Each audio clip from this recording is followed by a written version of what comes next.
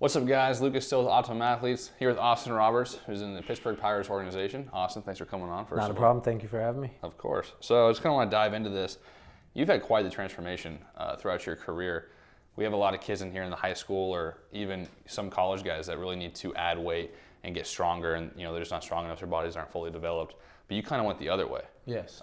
Just kind of take us through your story and process and what that was like. And yeah, of course. I mean, I was always a bigger kid kind of growing up. I think growing up, I feel like from 10 to like 15, it's kind of like, do what you want. You're just playing the game, just having fun. Right. And then once you kind of get to high school, it's kind of like that's when things start getting a little bit more serious.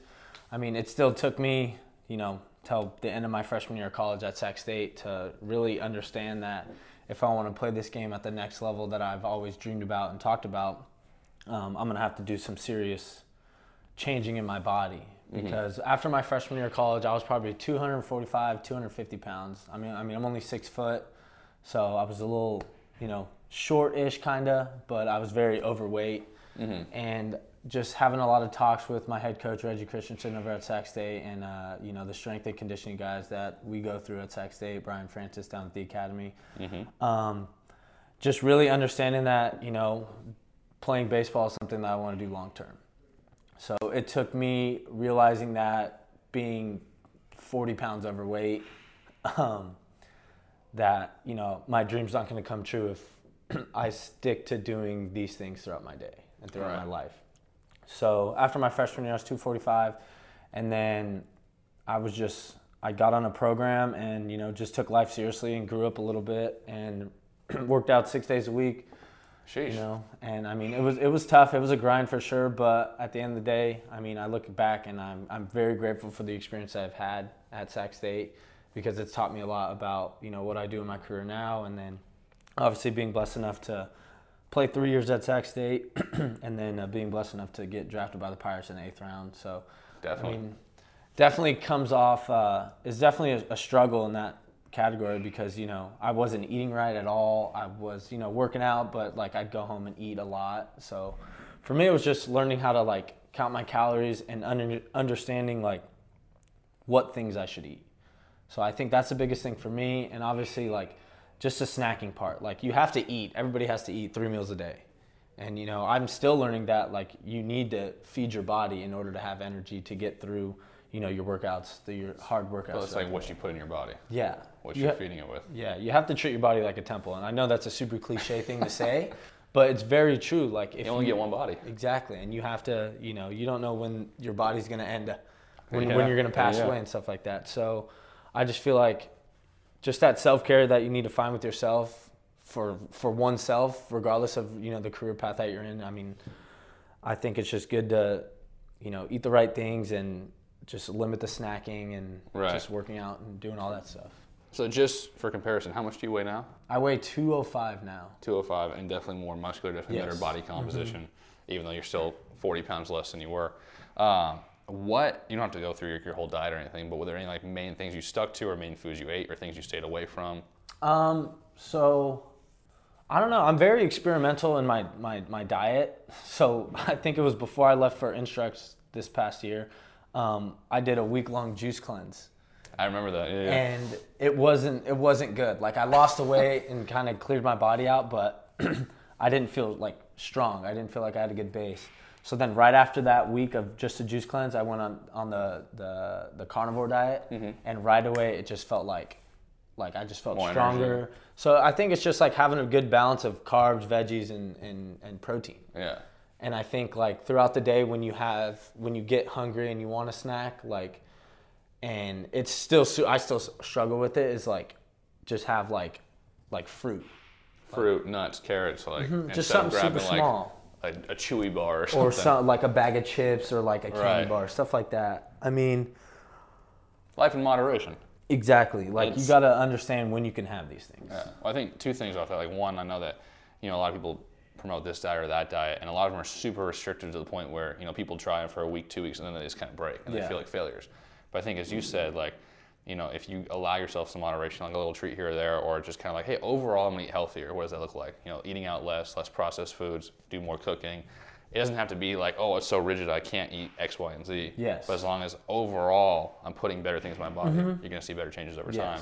And the second thing was sort of a trend in at least the last couple episodes on this podcast is the willingness to try new things and not being afraid to fail. Like you said, like, I mean, a lot of people would be like, oh, juice cleanse, I wouldn't try that. But you said, hey, I'm going to do it for a week. Didn't like it, put it away. Okay, let me try this. This worked? Okay, I'm going to stick with this part of it. Or let me try this now. And it's just like seeing what works best for your body. Exactly. And another big thing, too, is like we play the game of baseball, and this game is built on countless failures. Yeah. Each and every day. As a pitcher, every pitch could be a fail. You throw a ball, it's a fail if you're not trying to throw a ball in that situation.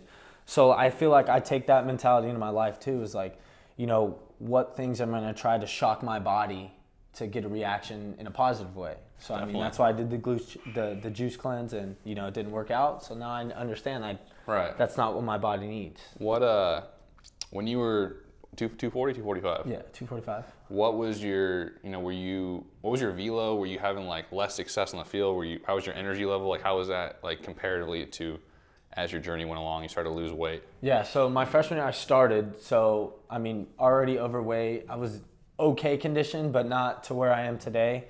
So I'd probably last about 3 innings, 3-4 good innings when I was going good. But I think the hardest thing for me, like I was still throwing hard. I was like 93, 94, maybe touching a 5 my freshman year of college. And I think it was just super hard to keep repeating my delivery. So then once I started once I started getting tired, my mechanics would go down the drain. And then I'd start missing arm side, and then I'd start cutting, sinking, like the accidental cut that you don't want sometimes. Right. So I just found myself doing that a lot. Like that was happening in a lot of my starts that I had.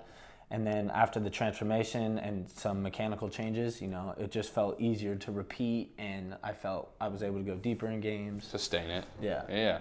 I think you were telling a story the other day. Was it like one of your starts your junior or something where you went 7 innings and you held like 95 to 96 or something pretty much the whole time?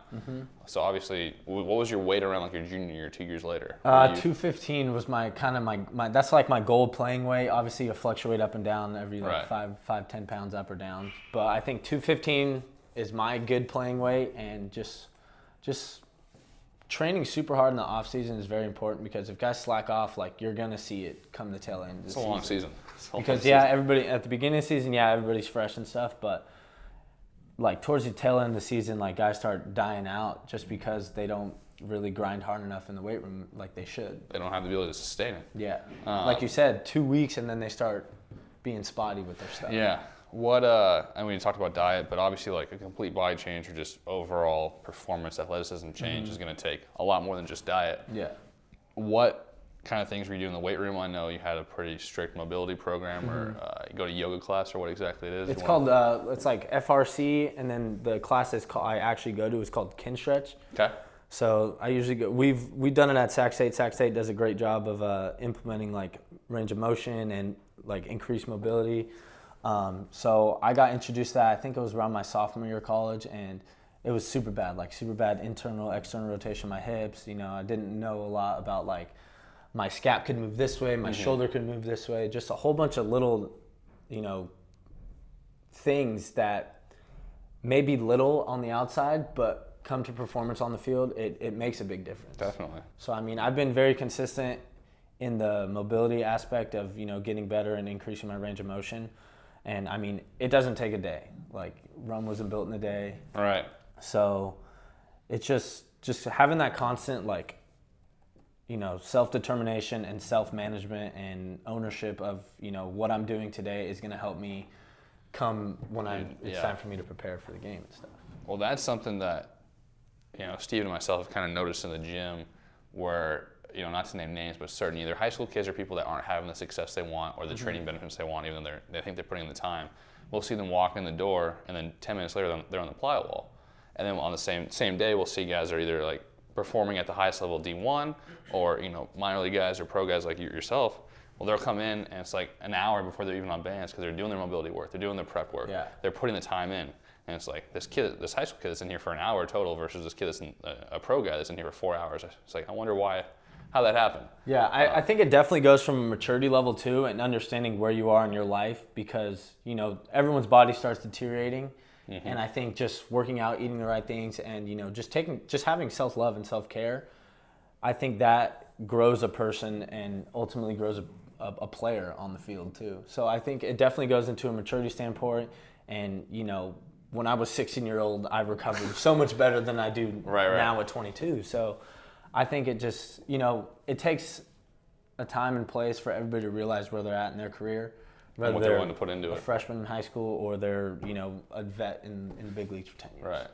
I think that also, from a mental side, you know, now if you hit the field and you know, like, oh, I put in 4 hours a day for 6 days a week for the last, you know, 4 months. Yeah. I think it kind of gives you that confidence, almost like centeredness or calm, like, hey, like, I prepared for this, I'm ready for this. Yes. Where it's like in the back of your head, if you know, like, oh, I skipped out on my lifts or whatever, you're like, the second you start to throw one ball or things start to hit the fan, you're like, oh, wait, maybe I'm not prepared for this. Exactly. So there's so many aspects to it.